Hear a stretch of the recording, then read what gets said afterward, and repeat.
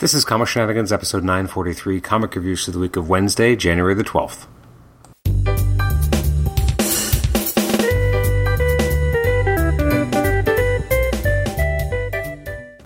Welcome to the Comic Shenanigans podcast. I'm your host, Adam Chapman. This is episode 943 as I take a look at some of the books that came out on Wednesday, January the 12th, 2022. I'm only talking about a few books today, but before we jump into talking about them, we should just quickly look back at some of the books that did come out that particular week.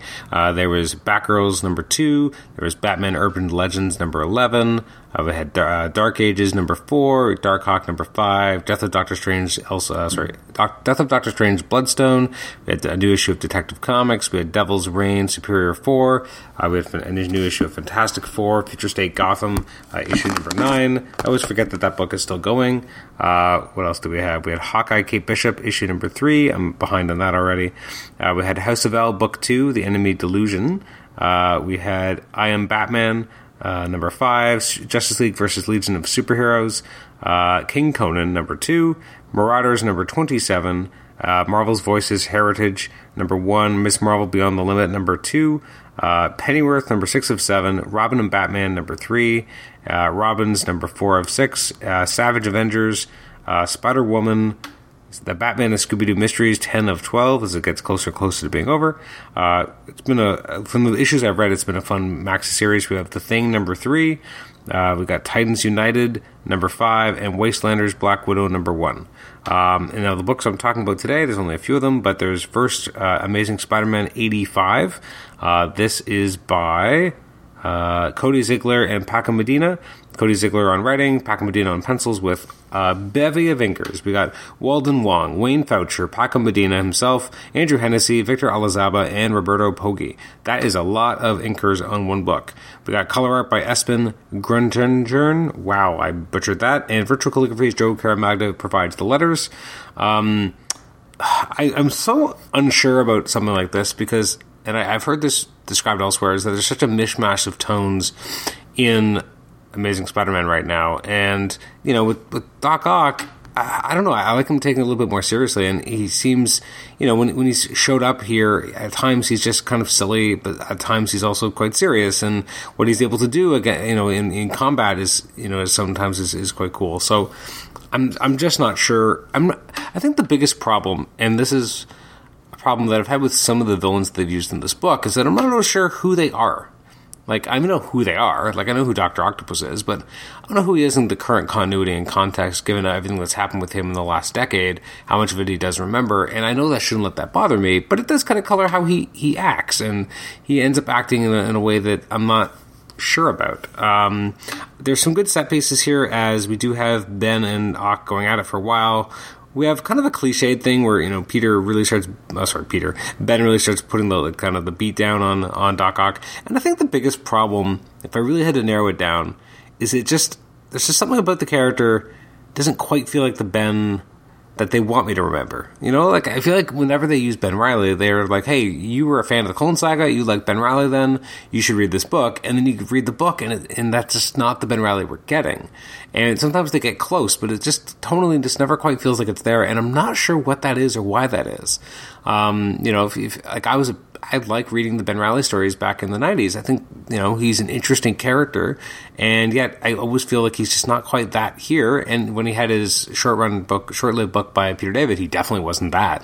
So I'm just not always sure who he is, and so I'm not sure who the villains are, and then beyond, I'm just not sure how I feel about them either. And there's obviously some subplots here that they have going through, like, yeah, at the very end where you have, you know, Ben Reilly smashing a mirror and kind of looking back, and now his face has kind of got the same missing thing that we were dealing with earlier with with the memories of Ben Parker. So I like that. But yeah, I'm just not sure. I like this in general. It's definitely breezy in that we move quickly from story to story, which I do like. We're not spending too much time on each particular storyline. So if you don't really like it, we're moving on to the next. So I like that sense of kind of moving forward quickly and having a real sense of movement. So that I really enjoy about it. But yeah, I'm just not sure in general. Next up is Chip Zdarsky writing and Rafael De La Torre doing art on Daredevil Woman Without Fear #1, color art by Federico Blee, and letterer is Virtual Calligraphy's Clayton Cowles, and cover art is by Chris Bacalo. I found this really engaging and interesting. I have not been keeping up with The Devil's Reign, but I just kind of read this issue because it was on my stack, and I really liked it. And even though I haven't really been following Devil's Reign, I found it really easy to kind of jump into where Elektra was as a character. I didn't find any issue there. I like the flashbacks that kind of add more depth to her character, especially in and around, and I'm sure this is not coincidental, but in and around the period of Elektra in Man Without Fear, the classic miniseries by Frank Miller and John Romita Jr. So there's a lot of kind of references to that and flashbacks to it, which I really enjoyed. And then the end of this issue, I did not expect to see Kraven the Hunter show up. I haven't looked at solicits. I don't know if he's been showing up in them. Dilatori does an amazing Kraven the Hunter. He looks formidable and awesome in the kind of last page reveal here. I'm really excited to see him going up against Elektra.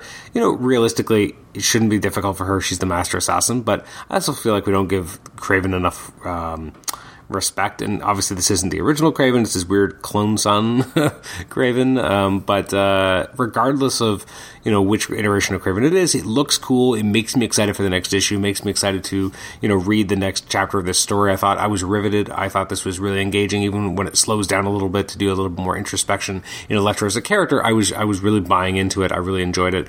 I could tell how much fun Chip Zdarsky was having in telling this story and adding more layers to her and kind of dancing within the raindrops of pre-existing continuity and what we knew of her in Man Without Fear, and trying to reconcile these different kind of versions and interpretations of the character and using what we know of her from that particular miniseries as well. So I thought this was just so interesting and fun, and again a continued journey into who Elektra is as a character, especially now that she's Daredevil, what that means for her. So I thought this was incredibly engaging and enjoyable, and I highly recommend it. And last but not least, this was a weird one. I'm not sure overall, but it was kind of fun and silly, and it definitely was fast-moving, was a new issue of X-Men Legends, issue number 10, written by Fabian Nicieza and artwork by Dan Jurgens. Dan Jurgens, everyone, doing an X-Men book. I got Scott Hanna on inks with Alex Sinclair on color art, and again, Joe Caramagna returning as well on letterers, and which is not a big surprise there. This story takes place during the events of X-Men 34, so again, I like that, Nicieza is, kind of looking at things that he's written before, or, to kind of write new stories, and it's meant to be kind of not forgettable, but kind of within the raindrops, doesn't really change or anything about continuity, but it was an interesting story kind of running parallel to what was happening somewhere else.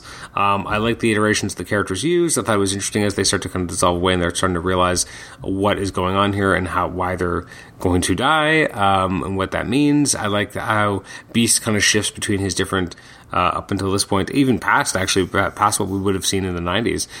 He, starts to become more of the Cat Beast, which really didn't occur till later.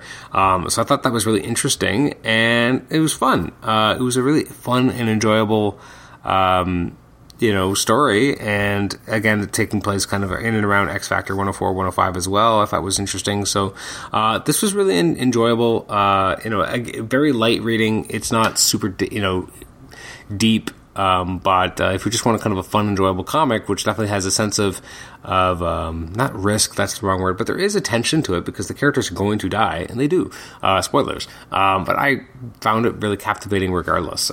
So it might be, might have seemed like an odd choice for a book, but I actually ended up quite enjoying it.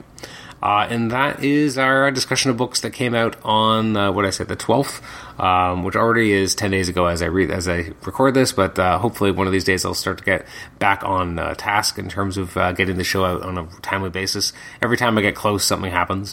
Books that came out on the 19th that I'll be talking about in our next reviews podcast in a couple days, hopefully, include, Amazing Spider-Man 86, which I probably will have read by then. Ben Reilly Spider-Man, I hope so, because I'm really excited about it. Death of Doctor Strange, X-Men, Black Knight. Probably not going to have read that in time. We've got Devil's Reign, Heroes for Hire, Devil's Reign, X-Men, we got Eternals, Hulk, Miles Morales, Spider-Man, Moon Knight, Phoenix Song, Echo, She-Hulk #1, Silk #1, Silver Surfer Rebirth #1, a lot of #1s. We got X Lives of Wolverine #1, and then over at DC Comics, we had Aquaman The Becoming 5 of 6, Batman The Night #1 of 10, a new launch. We've got Batman vs. Bigby, A Wolf in Gotham #5. I haven't really been hearing anything about that book after the first issue. I don't think I've had a chance to read anything past issue 1 yet.